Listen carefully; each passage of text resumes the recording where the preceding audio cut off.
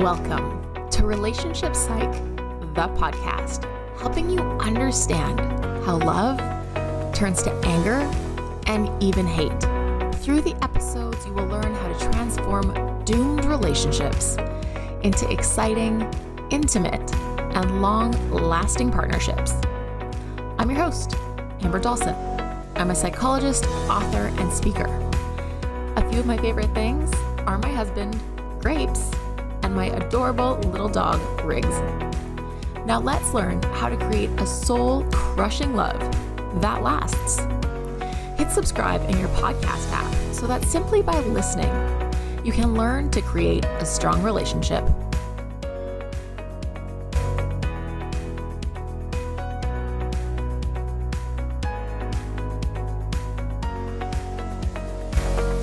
Relationship Psych, the podcast, is not meant to diagnose, treat, prevent, or cure any mental health or relational issue. For treatment, talk to a mental health or relationship professional in your area.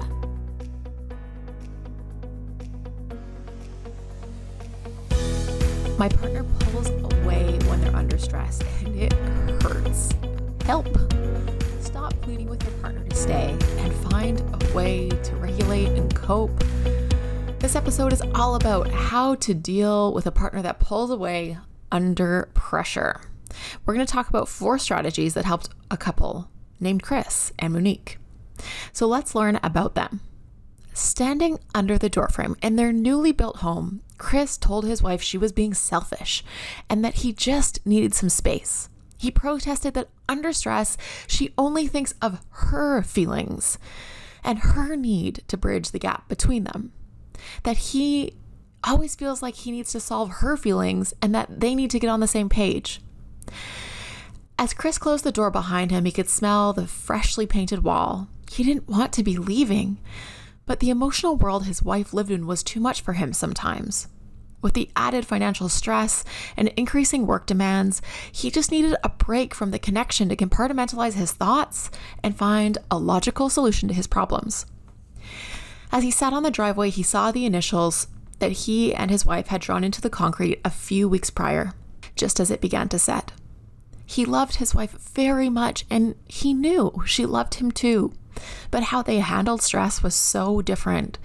He didn't feel like talking, and when he didn't feel like talking, he didn't feel like she got it, that he mattered to her. He felt like his feelings weren't acknowledged and that he was always under attack. At the same time Chris was out on the driveway, Monique stared at the window out at him. Her insides felt crushed as tears ran down her cheeks. She felt invisible and like he didn't want to be on her team. She didn't understand why under pressure he always wanted to be alone. She looked around the living room at the blow-up picture of them on the wall from their wedding day, an elephant structure they got in Thailand on their honeymoon, and their vision board for the future. It was so confusing to her that they could share so much, but then under strain, he would just leave. In this episode, we're going to discuss some overgeneralizations about how men and women typically do conflict and stress. Now, surely this is not the case of all men and women, and among same-sex couples, it may look a little different, or it could look the same. Here's the reason it comes this way is that the literature usually comes from heterosexual couples. So if we think of the early origins on how men and women do conflict, whether it's innate or they're taught things from a different age, we see little things even from how little kids play on the playground.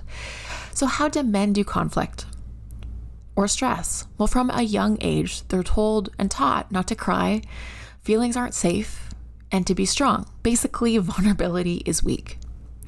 They tend to engage in activities with their friends and don't typically talk about emotions. They talk of sports or politics.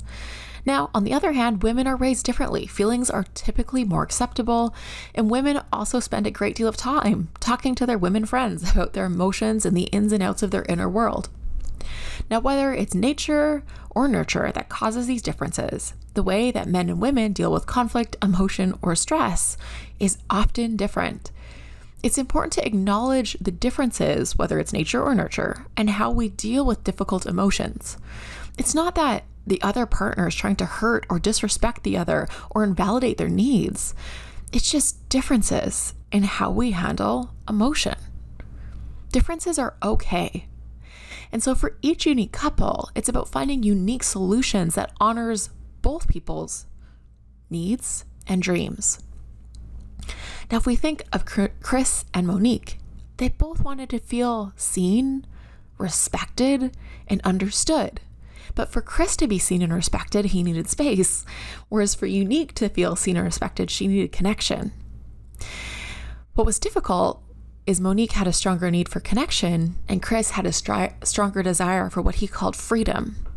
They had to learn to compromise, to handle their differences. Here are 4 things that helped Monique and Chris. So they had to come to an agreement about leaving and about handling the stress. So they came to agree that Chris could in fact leave and pull away, but he needed to tell her when he was coming back and when they could reconnect.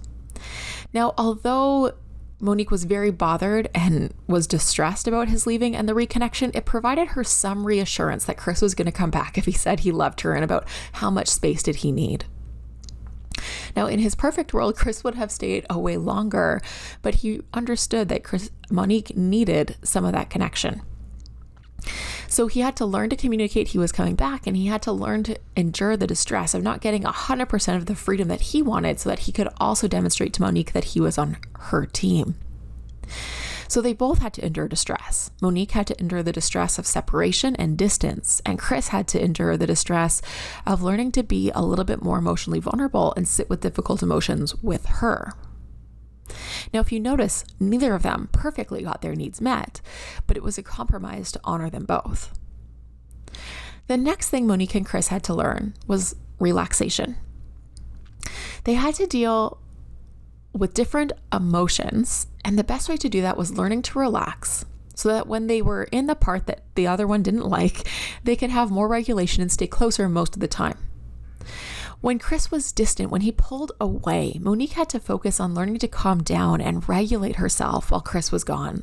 Sometimes that meant doing a meditation. Other times it meant scrolling through Facebook or Instagram to distract herself and keep her mind off of the fact that she felt abandoned, that she felt sad, that she felt neglected. She had to keep her mind off of ruminating about the fact that he was gone. Now, Chris had to learn to regulate while he was with Monique while they talked. He had to learn to manage some vulnerability and difficult emotions while staying present. This relaxation and regulation was a difficult task for them both. Monique and Chris also did some problem solving around what would make it easier to stay connected under stress. Some ideas they came up with was that they could hang out without talking. So if under stress, Chris could say something like, "Monique, I really want to spend time with you, but I'm overwhelmed. Can we do something that doesn't require us to talk, like watching a TV show? Or maybe we could engage in back massages or something else that doesn't mean we have to talk, but I still want to be connected." And if he was able to voice those things, they agreed that Monique would do her best to honor the wish so they could have connection, even if it wasn't her perfect ideal connection. Chris did better when he stayed on a logical level. Now, despite the fact that Monique often protested it wasn't intimate enough, Chris reminded Monique that she was the closest person in his entire world, and that this was the best intimacy he could ever give. So when she understood that to Chris this was intimate, it was easier for her to recognize that they did have quite the emotional intimacy, even though it was a little different than what she wanted. Now, if you want to figure out how to increase even more emotional intimacy with your partner, check out episode 7, How to Create Emotional Intimacy with Your Partner. One of the other things Chris and Monique did was they had to look at focusing what was right rather than what the other person was doing wrong. So they had to remember that with each partner comes a set of problems. And one of the problems for Monique was that under stress, Chris pulled away, and that was so difficult for her to endure. She felt unloved, unseen. And what she had to remember was that he did love her. He did see her. His pulling away wasn't about her. It was just how he dealt with emotions. And she had to focus on what was good about him. So she chose to focus on the times where they were connected, that he did make her feel loved, and that the times he pulled away were getting fewer and farther between, that they were trying out all these other strategies so they could be together more.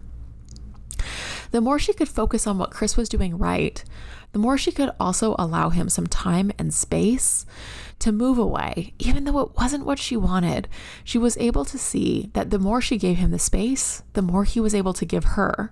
And so she fueled the relationship by focusing on what he was doing that made her feel connected, loved, and seen. So Monica and Chris's relationship is far from perfect, but each day they work together to create a stronger relationship that honors Monique's needs for connection and Chris's needs for autonomy. One thing they both agree on was their love and commitment to finding something that honors their unique needs and dreams, even if those needs and dreams look different at times. So certainly, Monique still doesn't feel good when Chris pulls away. It does cause her upset. But with each day that passes, she becomes more confident in her ability to self-regulate and her knowledge that Chris is going to come back. And Chris lets her know he's going to come back by reminding her he's coming back and to express his love and adoration for her before he goes and after he goes. They have learned to compromise, and they are learning to figure out how to repair those little wounds that come up from his need to be apart and her need to be together. So hopefully this episode gives you some ideas on how to honor unique needs for autonomy and independence during stress and connection and togetherness during stress in a way that honors the unique needs of each person in the relationship. Thank you for tuning in to Relationship Psych, the podcast, put on by Ember Relationship Psychology. If you're looking for more free relationship help or advice that comes straight from the couples therapy room, check out the free resources and the blog at www.emberrelationshipsychology.com.